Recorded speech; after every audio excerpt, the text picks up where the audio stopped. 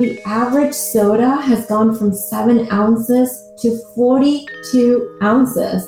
That's 6 times as big. And the typical burger has gone from 3.9 ounces to 12 ounces. You know what they call that 3.9 ounce burger now? They call it the kitty burger.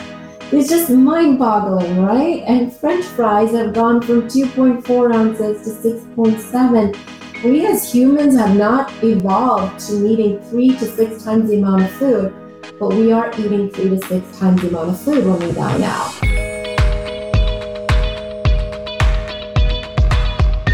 Welcome to the Exam Room Podcast, brought to you by the Physicians Committee. Hi, I am the weight loss champion, Chuck Carroll. Thank you so very much for raising your health IQ with us in more than 130 countries around the world and coast to coast here in the U.S. I want to say a special hello to the Exam Roomies listening today in New Orleans and Hattiesburg, Mississippi, and Helena, Montana. I appreciate you being here with us for episode number 90 of season 4, number 285 overall. You know, one of the questions that we get all the time here is, how can I eat healthy at a restaurant? You want to go out to eat, but it's like there is nothing you can eat. You're worried that nothing on the menu is healthy. Frankly, that concern is not only shared by many, but it is also very valid. Because today on the show, you are going to hear the shocking truth about just how much the restaurant industry may be contributing to the obesity epidemic. Consider this. Just one meal, only one meal, out of every 1,000 nationwide on restaurant menus meets the standards for having ideal nutrition. Just 1 out of every 1,000. That is 0.1% of all appetizers and entrees, desserts, and yes, even salads.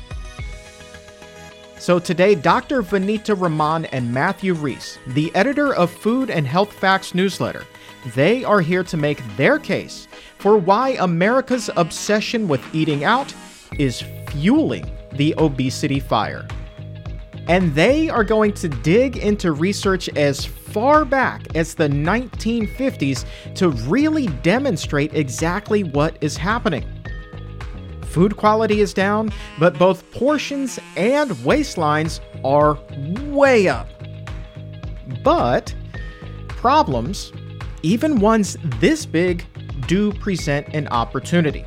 So you will also hear from someone who got so sick and tired of not having any options to eat at that he opened his own chain of plant-based restaurants. Greg Roseboom, a friend of the Exam Room and founder of Fruitive, will be chatting with us about the way he's been bucking unhealthy trends of massive burgers and buckets of fries in favor of healthy plant-based pizza and Tuscan kale wraps and a little something called the Cacao Pow. We're also going to be talking about how he has been able to overcome challenges posed by the COVID-19 pandemic and a customer base that is all about keeping it healthy. But before we get to the good with Greg, let's kick things off with a dive into some nutrition knowledge and a look at how, with very few exceptions, eating out might mean snuffing out your health.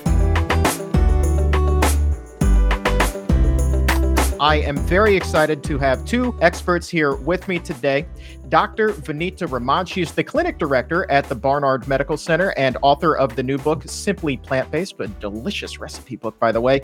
And also Matthew Reese, he is the editor of the Food and Health Facts newsletter, as well as a senior fellow at Dartmouth's Tuck School of Business. Thank you both so very much for being here. Thanks for having us, Chuck. Glad to be here, Chuck. Dr. Raman, simply put, I know that the two of you have paired up to write about this very topic on MedPage today, but let me just ask you flat out, how big of a problem, how much of a contributor to that problem are the foods that we're getting served at these restaurants? Yeah, they're a significant contributor, Chuck. They, as we're going to share with you, restaurant meals are really subpar in their nutritional value compared to what they need to be. And we're also getting served these big servings of these subpar meals. So it's a dual problem. The food quality and the food quantity both are contributing.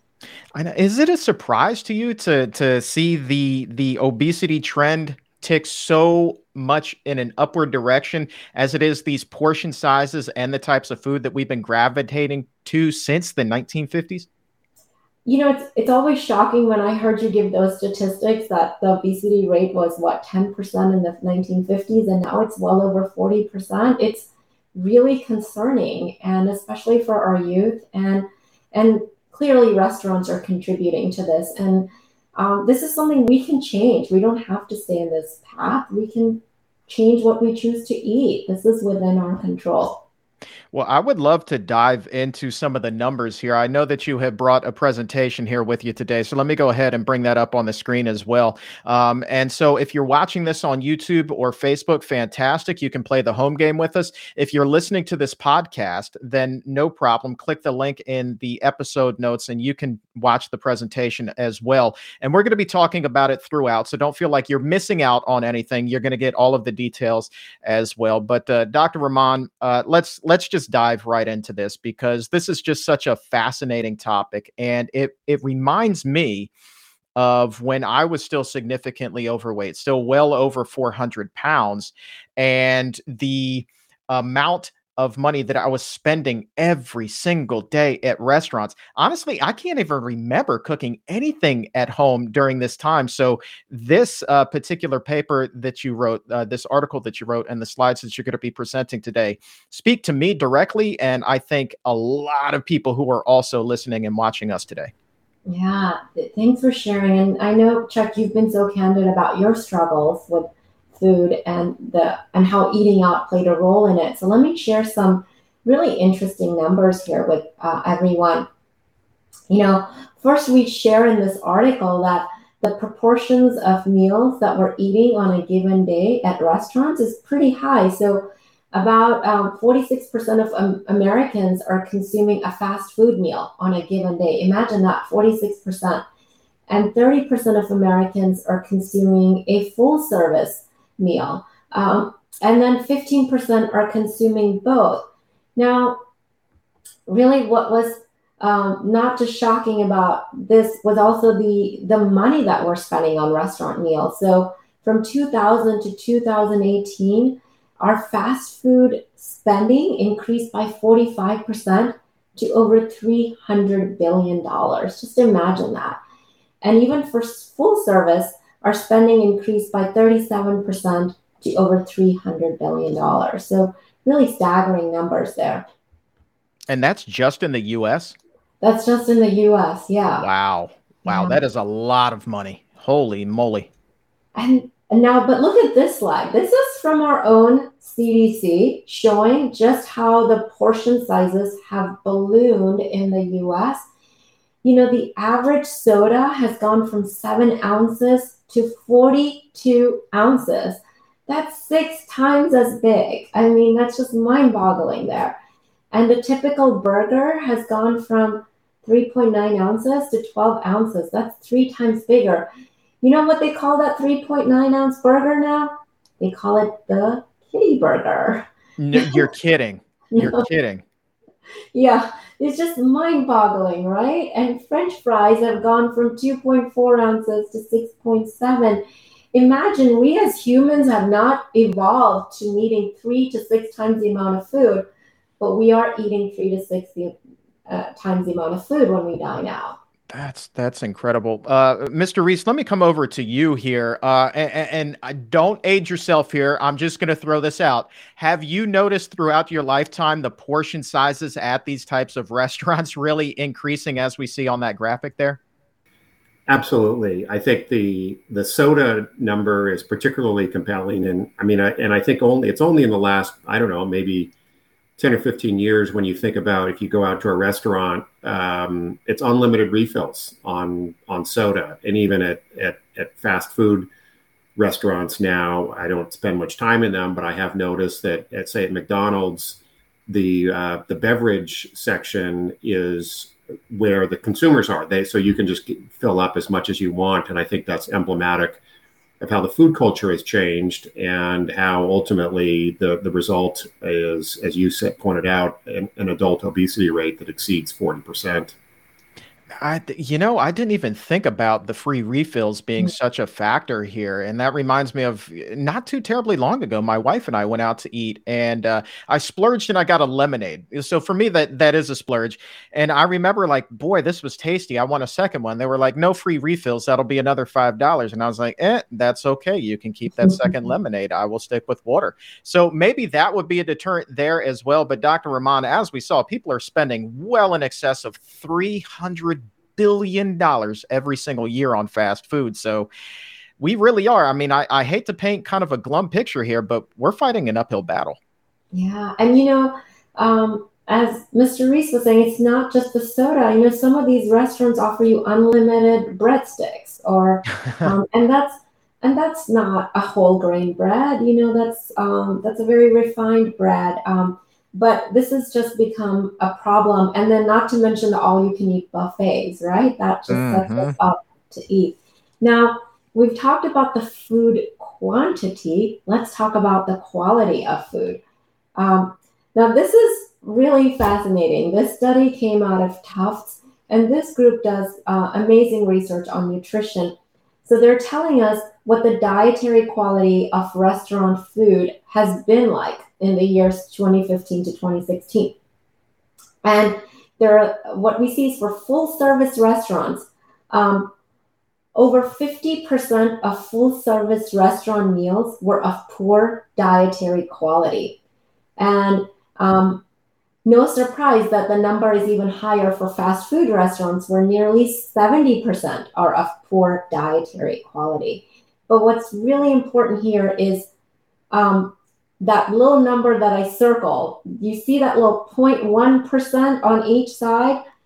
Those are the percentage of restaurant meals, whether full service or fast food, that were of ideal dietary quality. Just 0.1%.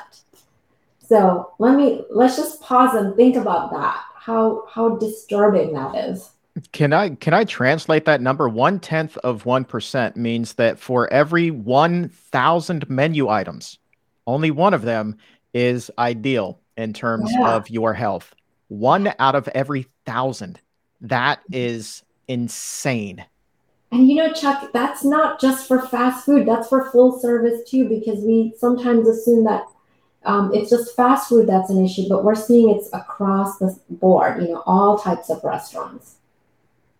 Man, that is just incredible. Mr. Reese, let me pivot to you. I don't know how often you get the opportunity to dine out, but when you do you find yourself really having to scrutinize the heck out of the menu to try to find a healthy option? Yeah, I do not dine out very often. As someone, Caldwell Esselstyn, once said, every time you dine out, it's really like you're going out into the Wild West.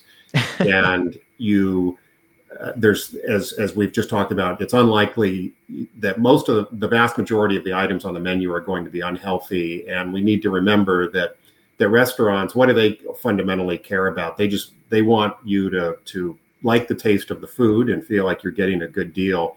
They don't have any particular interest in the health of the food and ultimately the health of the consumers.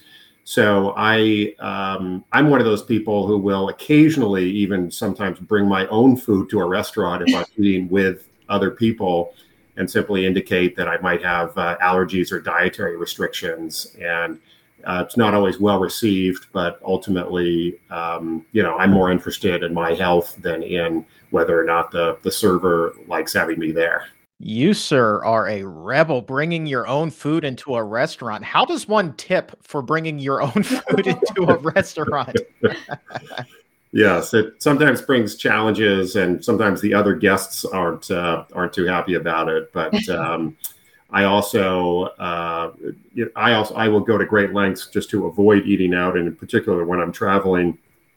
I'm one of those people who brings a full meal on the airplane with me, and when I'm traveling, I typically try to stay in hotels that have kitchens, because the last thing I want to do is have to sort of be stuck with the choices that are available on airplanes or in restaurants, which again are going to be the vast majority of them are going to be unhealthy. Oh, that is such good advice right there. That is such good advice. I always just look to the mini fridge in the hotel room when I'm traveling. That's a must have. I don't always go with the kitchen. I just try to, what can I put in there, even if it's just carrots and hummus, and that's what I'm eating for a little while, whatever. But I like the kitchen idea. I'm going to lift that. That is good advice. Dr. Rahman, before we move on, could you really quickly define for us what an ideal meal is when we're talking about the quality of restaurant food here? Yeah, so the way the research team defined ideal quality was basically the type of foods that we talk about, rich in fiber, low in saturated fat, low in overall fat, low in processed ingredients, low in added sugars. And what they found was that most of these restaurant meals are high in saturated fat, high in fat, low in fiber, and high in sodium.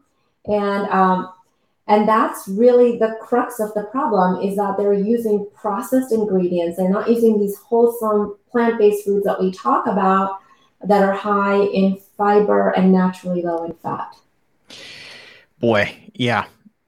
There it is, fiber. We're just in short supply of that in the standard American diet, but sodium and fat are two things that we have in abundance. Let's talk a little bit more about the ways that your food can help prevent diseases and things like that. I know that that's something that you have also covered extensively in your paper, and I believe that you have a slide on that as well. Yeah. So recently there's been a lot in the news. The FDA has recommended that the commercial food industry voluntarily reduce the sodium content of food. And that's because sodium consumption in the US is very high. The average American is consuming about 50% more sodium than they should. So if we look at the recommendations for sodium intake, they are anywhere from 1,500 to 2,300 milligrams a day. Less is always better, especially if you have high blood pressure or heart failure or chronic kidney disease. But the average American is getting 3,400 milligrams a day. So the FDA is now asking for the commercial food industry to voluntarily reduce the amount of sodium in food, but I don't know how effective that will be. It's definitely a step in the right direction, but clearly sodium is playing a big role in all of this. Yeah, it's literally in almost every kind of food imaginable. It's so important to flip over whatever it is that you're buying at the store and look at the nutrition facts on there. And a lot of times you will just be flabbergasted at the amount of sodium that's in a particular food. Do you have with you a breakdown of where the majority of sodium comes from in our diet? Yes. So what's really, most often people think, when they think about cutting the sodium in their diet, they're thinking they should get rid of their table salt that they add to the table at the table or when they cook. But this graph from the CDC really captures it. And as we see, over 70% of the sodium in our diet is coming from commercial food. It's coming from processed food or restaurant food. So that's really where the bulk of it is. The sodium that we add at the table or when we cook, that's only about 10% of our daily sodium intake. But we really need to pay attention to these restaurant meals and anything that we buy that comes in a jar or frozen or in a package. Check that sodium content. Yeah, Mr. Reese, let me come to you for this and just this is just mind-blowing to me, because before I really started to do the exam room and hunker down and learn a lot about nutrition, when somebody was like, well, you need to cut a lot of sodium, a lot of salt out of your diet, the first thing I thought of, and really the only step I thought that I needed to take, was not to put salt on top of my food. Were you under that same impression? I was, and it's easy to be lulled into that. And I think that this chart is so compelling. And I think just to add to that, in terms of kind of the health implications, 45% of all adult deaths from diabetes, heart disease, and stroke are a function of an unhealthy diet, of which sodium obviously is a big factor. And it just speaks to really just the implications of and the great risks associated with having these diets high in sodium and high in sugar and high in fat. And Dr. Rahman, so when somebody is looking to reduce sodium in their diet, before we get to talking about cooking at home or cooking in hotel rooms, I want to ask you, what advice do you give patients when they come in and maybe they do have an issue with their blood pressure? It's too high and they want to get that sodium under control. What are some of the tips that you give them as far as foods that they can get when they're eating out or even buying something at the store? Yeah, really be an educated consumer. Read the nutrition label. You alluded to that, Chuck. Whenever you buy something that has a nutrition label, read the nutrition label. And a good rule of thumb to use is if it has more sodium than calories per serving, put it back. That's too much sodium. And if we stay with that rule, we'll generally be right where we land. And if you're dining out and you're going to like a big chain restaurant, they are required to disclose their nutritional information. And you may have seen some of that already when you order your food. They'll give you the caloric content, but they're not giving you the sodium content or the fat content. To do that, you really have to do some digging and detective work, but it's on their website. It's on a different website, so you have to say Restaurant XYZ nutritional information, and then you will find that website, and it will be in teeny tiny print, but it's in there, and it's just staggering the amount of sodium that's in food. Even desserts can be loaded with sodium. That is an interesting thing. I learned that when I was tallying up all of the fat and calories that I used to have with my daily Taco Bell addiction. And I was thinking that, the one thing that I didn't have to worry about sodium content with was the caramel empanada that I would eat for dessert. But that thing had almost as much sodium in it as some of the burritos. It was just unbelievable how much sodium is just in literally everything. So when you go and you eat out, whether it's a drive-through, a fast food restaurant, or even at a chain restaurant, there are some hoops that you need to jump through to make sure that you're not eating a sodium bomb. But the easiest way to control your sodium, I would argue, is doing exactly what Mr. Reese was talking about, and that is cooking for yourself. So, Dr. Rahman, I'd be remiss here if I didn't ask you about some of the benefits that can come from cooking at home. Yeah, Chuck, so there are so many great benefits to cooking at home. First of all, we know exactly what's going into our meal. We can see the actual ingredients. When a food comes out in a restaurant, we don't really know. It's guesswork. And when you're cooking at home, emphasize those fruits, the vegetables, the legumes, and the whole grains. And use herbs and spices to flavor your food. So that automatically reduces the sodium content. And then the other benefits of home-cooked meals is they tend to be lower in saturated fat and fat. They tend to be lower in added sugar because we know exactly how much we're adding, and you can bet they're much lower in sodium. Now, of course, assuming we're using fresh ingredients, if we're using processed ingredients like pre-made sauces or dressings, then we do need to check the sodium content of those. So there's so many benefits of preparing our own meals at home, and it's cheaper too. Mr. Reese, before you got into cooking for yourself, were you a big let's eat out kind of a guy? Food for me was always kind of a function of convenience and fuel, and I have been fairly active in sports for much of my life, and so I just wanted to fill myself up. So it was never a big priority. And so, fast food would be something that was, I would say, a regular part of my diet. And then certainly a lot of just processed foods, and recognizing over time and that sort of the health risks associated with that, and how much more beneficial it would be to follow a healthier and in particular a plant-based diet.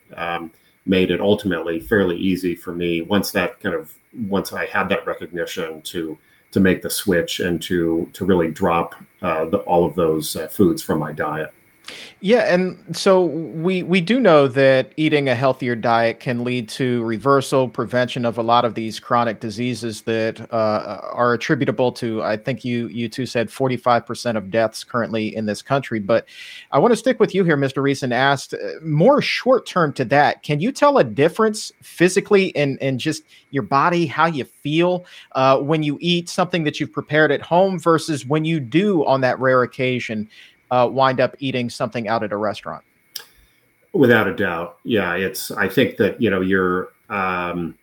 I have certainly found my whole digestive system, I think has adjusted, and it punishes me if I'm eating something that's unhealthy that maybe I didn't have control over at at an event, at a dinner. And that's why it's so much, I place such a premium on trying to control what I eat. And again, traveling with food, because I ultimately feel better. I sleep better. I think I perform I'm an active swimmer. I think I swim better after I've eaten those meals. So for me, it's not any question this is a sort of a nutritional regimen that I want to maintain. And I think that now, given the circumstances that we're facing with COVID-19, more than ever, it's important that we do look at the quality of nutrition that we are fueling our bodies with. And so, Dr. Rahman, I got to ask you, I mean, when you look at the fact that just 1/10 of 1% of these restaurant meals are of ideal quality, how do you think that this fast food nation that we live in and the food choices that we're making are playing into the current state of things with this pandemic? Yeah, they're playing a huge role, Chuck, because that meal that we have at a restaurant, it may take us 10 minutes to eat it, but its impact stays for a long time. And, one unhealthy, and food is addictive, and food quantity is addictive. So if we eat a meal that's 6 times larger than what we need to eat at a restaurant, that doesn't just stop there. It translates into bigger portion sizes at home too. And if we eat a high fat meal at a restaurant, then that's what we crave at home too. So it's just sort of a ripple effect. It really makes a profound difference. And Mr. Reese, how did your cravings change over time when you gravitated toward this healthier diet? Did you find yourself craving these types of unhealthy foods less and less, or was it, kind of a deal where as soon as you changed your diet, the craving stopped? Yeah, the cravings really did stop. Fortunately, I found that I think partly because of the, becoming an educated consumer and realizing just how unhealthy a lot of these foods were, and the flip side being how healthy the fruits and the vegetables and foods high in fiber were, it was fairly easy to make the change. And also, I think it's important to point out, you discover all sorts of new foods when you adopt this diet. And for me, one of the foods I certainly never had is what's known. You can find them in Whole Foods. They're often under the name of Japanese sweet potatoes or Korean sweet potatoes.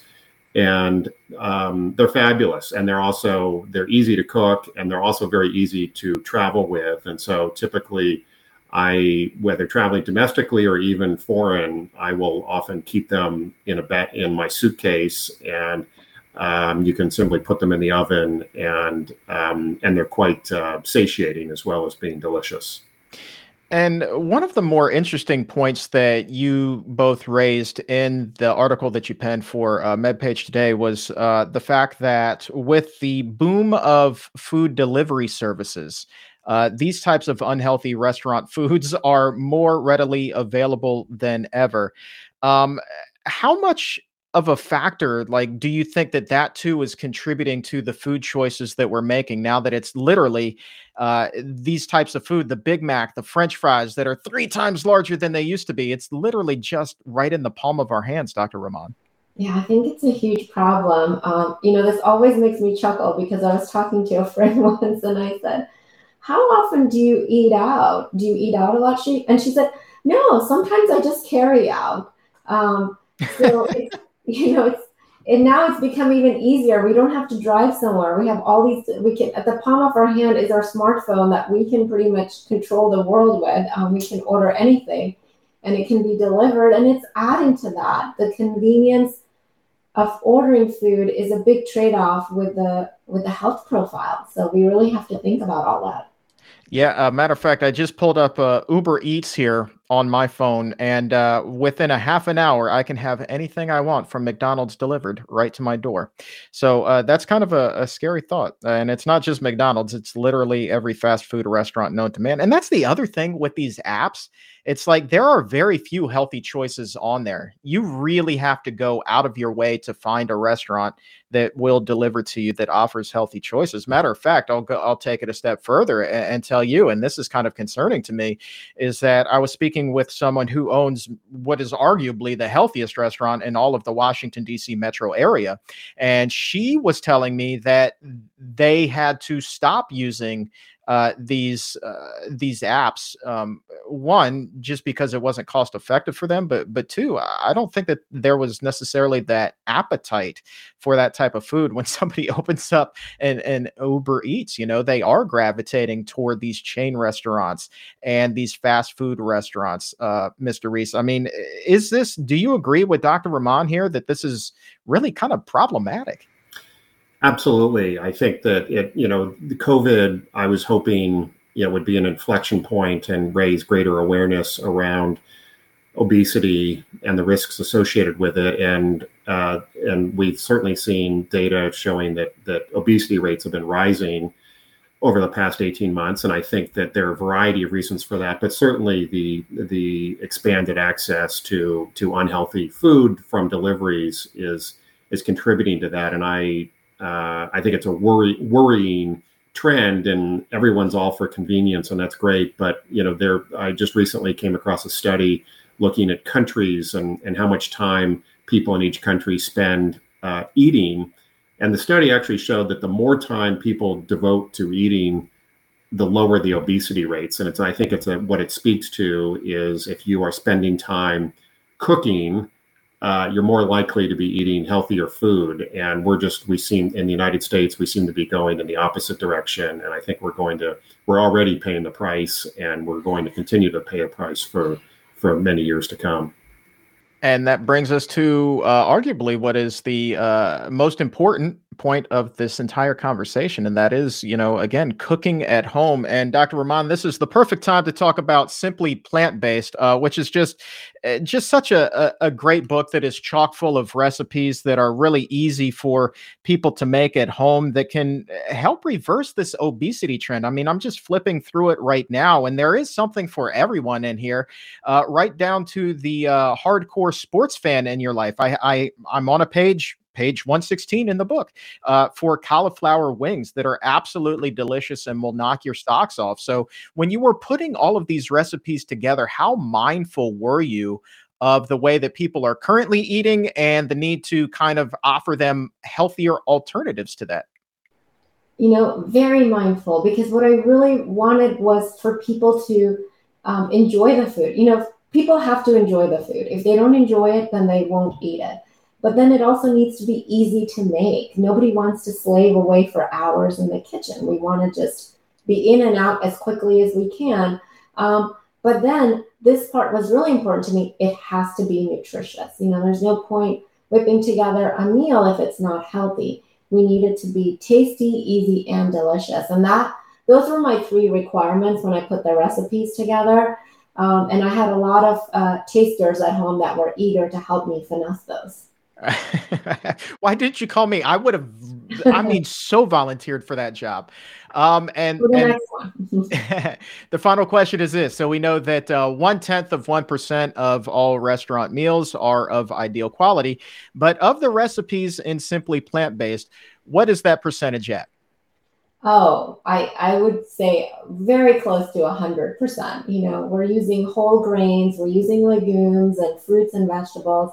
We're really minimizing any processed food and minimizing the fat and sodium and optimizing the fiber. So you can enjoy these guilt-free. Mr. Matthew Reese, Dr. Vanita Rahman. I want to thank you both so very much for being here today. Just a phenomenal article that you two have penned. And again, Dr. Rahman, congratulations on the release on the book.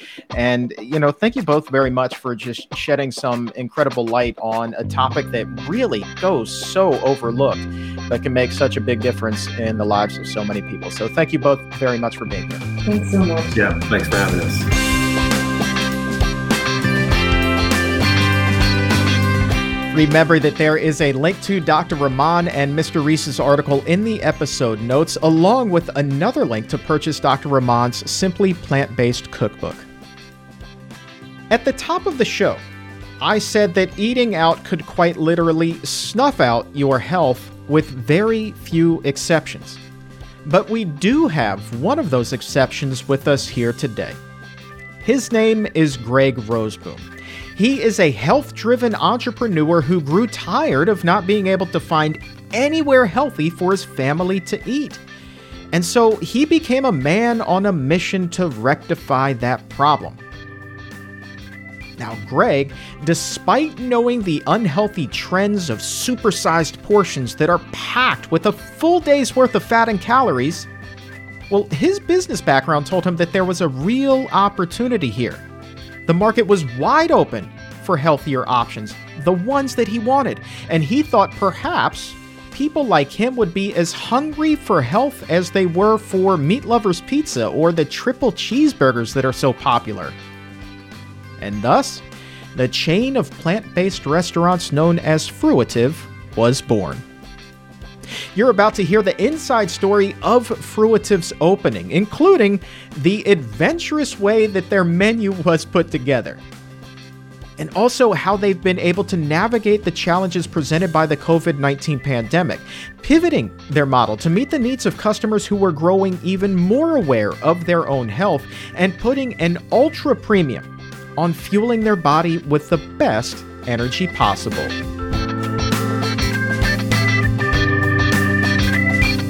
Mr. Greg Roseboom, founder of Fruitive, welcome back to the exam room, my friend. Thank you for having me back. You were really the only person I thought of to follow up on that interview that I just had with Dr. Rahman and Matthew Reese. As a restaurateur, you are offering really something that is so counter, 180 degrees to like 99% of the restaurants out there. What is the appetite right now from your customers for healthier plant-based options? Yeah, that's, thanks for the opportunity to talk about, what we've been able to do with Fruitive. When we first opened our first location in Virginia Beach, Virginia, there was literally around 4,000 restaurants in the entire area. And we were the very first and only fully plant-based restaurant. And so you're right, like there's just a dearth of really good, healthy food out there. And that's really why we started. My parents were traveling around the country, and I remember them calling me one night and saying, "Hey, Greg, can you look on the internet to see if you could help us find, a restaurant to eat in the city we're traveling through?" And I remember getting online and looking and why are there not healthy options out there that you try to use organic ingredients, plant-based, that really are serving the type of food we would want to serve to our own family members. And so that's where the idea really came from, all the way back in 2011. And I just was struck with this idea. Many of us, we try to eat healthy at home, and we go out and there's not the options out there. And so what we've really seen as we've grown our brand into the Washington, D.C. area is we've really seen that we attract those people that do choose to eat healthy and at home, and they really fall in love with our brand, and that we really are trying to take care of them in the same way that we want to take care of our own parents, our own children, our own family members. And look, I am not paid by Fruitive whatsoever. So I will say for free over and over again that I have fallen in love with your brand. There is nothing out there that tops your Cacao Pal. So help me God, Greg. Every time I walk by Fruitive, I have to stop in and get the Cacao Pal. It is just knock your socks off kind of good. I got to ask you though. So you were talking about this dearth of restaurants out there with the healthier options. And I think that people would look at that one of two ways. They could say, well, yeah, I mean, that's a heck of an opportunity. The market is wide open right there. Or you could look at it with a more pessimistic lens and say, well, there's a reason why there aren't those healthier options out there, because frankly, people aren't that interested in it. So how did you weigh that? I mean, that had to have entered your mind a little bit. Yeah, you're right. And when we opened, we were really not sure how well received we would be. And to be really honest, we were scared on our first day that we didn't want too many people to come, because we were like, okay, let's kind of just open the doors and hopefully not too many people come, and we'll get used to serving our first customers. And what we saw was just, beyond what we thought. We had so many people just coming in. And then day 2, we had planned on opening the store or the restaurant. And 20 minutes before we opened, we had a crowd of people outside just waiting to get in the door. And it's just been phenomenal to see people respond and say, yes, this is what we want. This is what we need. You just look at, so many people are going into the grocery stores. They're choosing, not everybody, but they're choosing enough organic ingredients that, the stores are selling. They sell what people buy. And so they're going in, they're buying their veggies, they're buying they're choosing organic ingredients at least a certain percentage of the time. But when they go to restaurants, what options do they have? And so we really have just seen that there's a niche market and a need out there for people that are looking for that healthy plant-based food. Well, let's ask the most important and certainly most fun question. How did you come up with an initial menu, man? That must have been a heck of a fun process. It was loads of fun. It was just one of the most exciting adventures of my life. What we did is we said, let's go all over the country. Let's go to New York City. Let's go to Los Angeles. Let's go to all the major cities up to Seattle and Austin and Denver and Miami. And we just traveled to all the major cities. And I went to every single restaurant I could find that either had some healthier ingredients or that was saying they were organic, or that I went to every smoothie bar, every acai bowl place, every juice bar, every vegan restaurant. And I just went and we learned about what was out there. And then we pulled different ideas from all the different concepts. And we really created something that was unique and that stood alone. And so that was the fun part. I really wanted to have something where my children, my parents, my family, my friends, my community could go any time of the day, whether it's morning, lunchtime, or dinner time. They could go in and they could find something that was going to be healthy, but also kind of met their appetite needs. And so yeah, that was, I'm glad you asked that question. That was a fun part of the process of building the concept, is just traveling around and seeing what was out there. Yeah, I would think that all of the work that went into that, just that process alone would totally make everything worth it. I mean, just unbelievable how much fun that must have been. What is the best seller on Fruitive's menu? Obviously, I'm partial to the Cacao Pal, but what is the number one item on your menu right now? Yeah, that's a great question. It's hands down, it's our avocado toast. Oh, wow. People just love their avocado toast. So yeah, that's our menu item. Actually, we made a big change a couple years ago. We used to have a little oil on the spread inside the avocado toast, but after I read some books from Dr. Bernard and some from Dr. Greger, and I just realized, I don't know that the oil is really the best thing for us to use. So we just took that right off the menu. We make pizza now, which is popular, and pizza doesn't have any oil on it. It's not greasy at all. It's just, we really try to make our products to be the highest standard that we can make it while still making it taste good. I would imagine that the pizza is also going to be quite popular right behind that avocado toast. I didn't realize until relatively recently that pizza is the most consumed food in America. I think that the average person will eat something like 6,000 slices of it during their lifetime. Wow. Yeah. Yeah, it's been fun to have pizza on the menu, and it's just neat to see people when they come in and have it for the first time, and then they start coming in, and every time after that, they just have to have the pizza. So it's nice because it makes you feel good. And I've had so many pizza slices in my life where I don't feel good afterwards.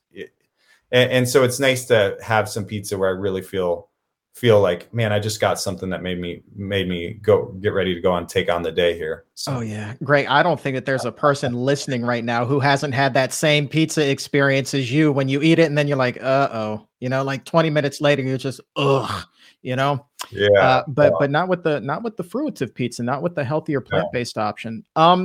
Let me pivot here and ask you about how things have been for fruitive during the pandemic. Obviously, that has thrown a major wrench into the entire restaurant industry. You guys already niche. How have things been for you over the past year and a half? Yeah, I'm glad you asked that. To be honest, it's because we have different locations. Some of our locations have done better than others. Our Virginia Beach location is located kind of in an area where it's near where there's a Whole Foods and there's a Trader Joe's. And so even through the pandemic, while people have always still had to get their groceries. And so because we're located in that kind of shopping center where there's grocery stores around us, we were able to stay fairly busy there even throughout the pandemic. Of course, we had to shut down along with everyone else, and it was a trial. But really, where we've really hurt more was in our downtown locations, where there's not as many people coming to the offices. Some, especially in Washington, D.C., many of the offices still haven't opened up and required their employees to come back to the office. And so that's really hurting us in our downtown locations. So we anybody who's in the Metro DC area who comes into the city, we'd love to see you either at our DuPont Circle location or our city center location. But yeah, it's still impacting us, but we've been making it through. Yeah, and you guys have been utilizing delivery services as well, using that kind of as a lifeline in those locations like the downtown stores, where there aren't so many apartments around it as there are office buildings, right? Has that helped you guys out? Yeah, definitely. Yeah, the delivery services, we as soon as the pandemic hit, we just signed up for all of them, everything that was available. We said, all right, let's deliver to whoever wants the healthy food to get into their home. So yeah, you're right. That's been a great lifeline for us. And do you think that because the pandemic has kind of brought health into the forefront for virtually everyone, do you think that you're seeing even more conscious consumers at Fruitive right now?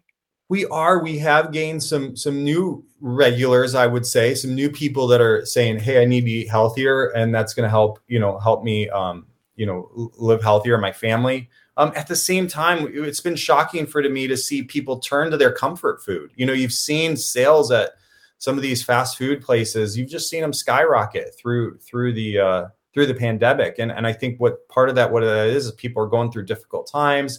And they're overwhelmed, they're stressed, and they turn to what's comfortable. And we really have to get people's to say, hey, like the best way out of this is really to focus on your health. Let's talk about the future of healthy restaurants here. Every time I see a report about anything related to the plant-based or vegan industries, it's positive. The market trends on that are all positive. So, how bullish are you on the future of healthy eating in terms of restaurants? That's a great question. There's just no doubt in my mind. You consider, we've been talking about health, but I'm really big on our environment and, the impact of the meat industry, the negative impact on our environment.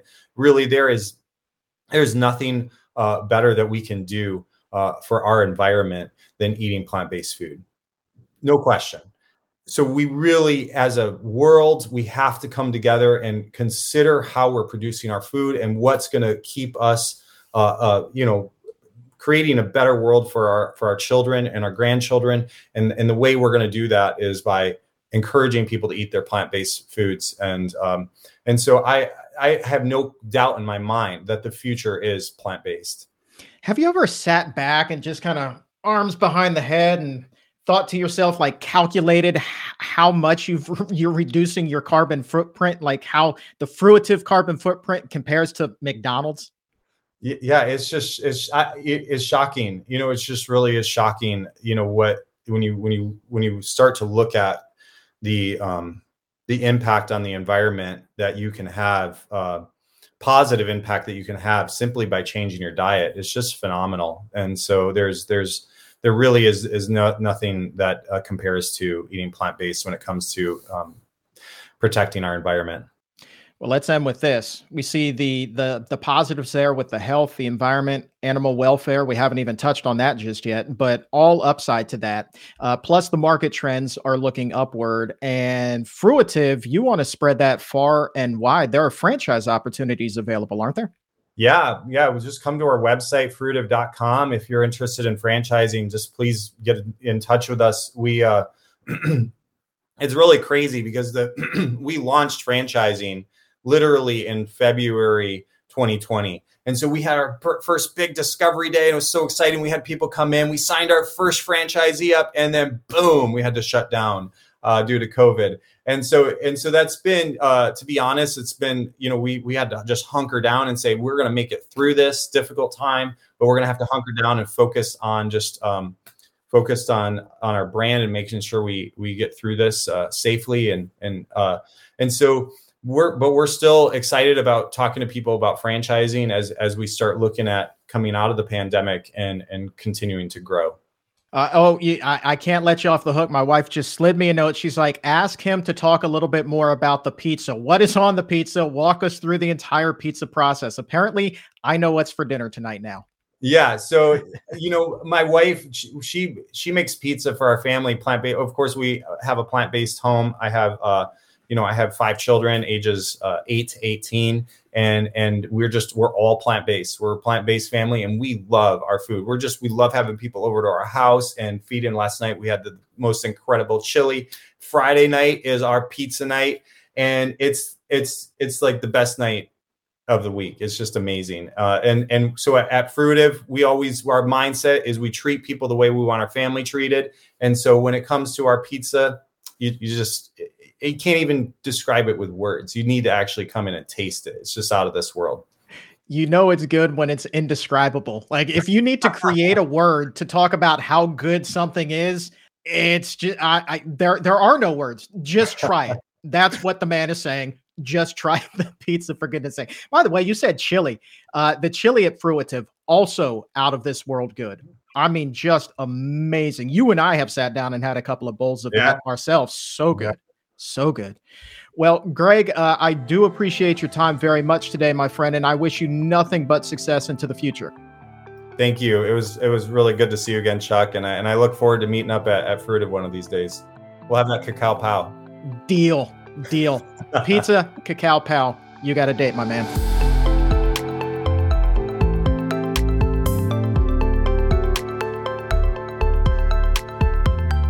If you would like to check out Fruitive's menu, and I really hope you do, you can find a link to it right now in the episode notes. I'll tell you, their harvest chili is also on point. So check that out if you get the chance. And then, of course, the cacao pow or the Tuscan wrap, also phenomenal. Those are my 3 favorites. But really, you can't go wrong with anything that comes from their kitchen. It is all good, and there is no oil. All it is a surefire way to a healthy and happy belly. Of course, the reality is, though, that finding restaurants like Fruitive is not always easy, even if you're using something like the Happy Cow app. But eating at home, though, that can always be a healthy option for you. But if you're new to eating a plant-based diet or just starting to think about making that turn, the doctors and dietitians here at the Physicians Committee have come up with just the thing to help. It's called our 21-Day Vegan Kickstart app, and it walks you through everything from meal planning to easy ingredient swaps to even how to keep the cost down when you're shopping at the store. Because despite the popular opinion, just because you're eating healthy does not mean that you need to break the bank. The 21-Day Vegan Kickstart is a guide for the first 3 weeks of your new diet. It will teach you the fundamentals of health that hopefully will keep you going a lot longer than those 21 days. Hopefully, it can keep you healthy for a lifetime. And the link to download that right now for free is in the episode notes. And if you haven't already subscribed to the Exam Room Podcast by the Physicians Committee, please go ahead and do that now. You can do that on Apple Podcast or Spotify, and when you subscribe, please also leave a 5-star rating, because that can help us get this information to people who feel that they are hopelessly trapped in an unhealthy body, those who don't know that genetics do not have to be their destiny. Let's turn their health fortunes around. And one of the easiest ways we can all do that is by subscribing to the Exam Room by the Physicians Committee on Apple Podcast or Spotify, wherever shows are available. And when you subscribe, please also leave a 5-star rating. And for today, that is going to wrap things up. I want to say thank you one more time to all of our amazing guests, Dr. Vanita Rahman, Matthew Reese, and of course, Greg Roseboom. And for everyone at the Physicians Committee, I am the weight loss champion, Chuck Carroll. Thank you so very much for listening. And remember, as always, keep it plant-based.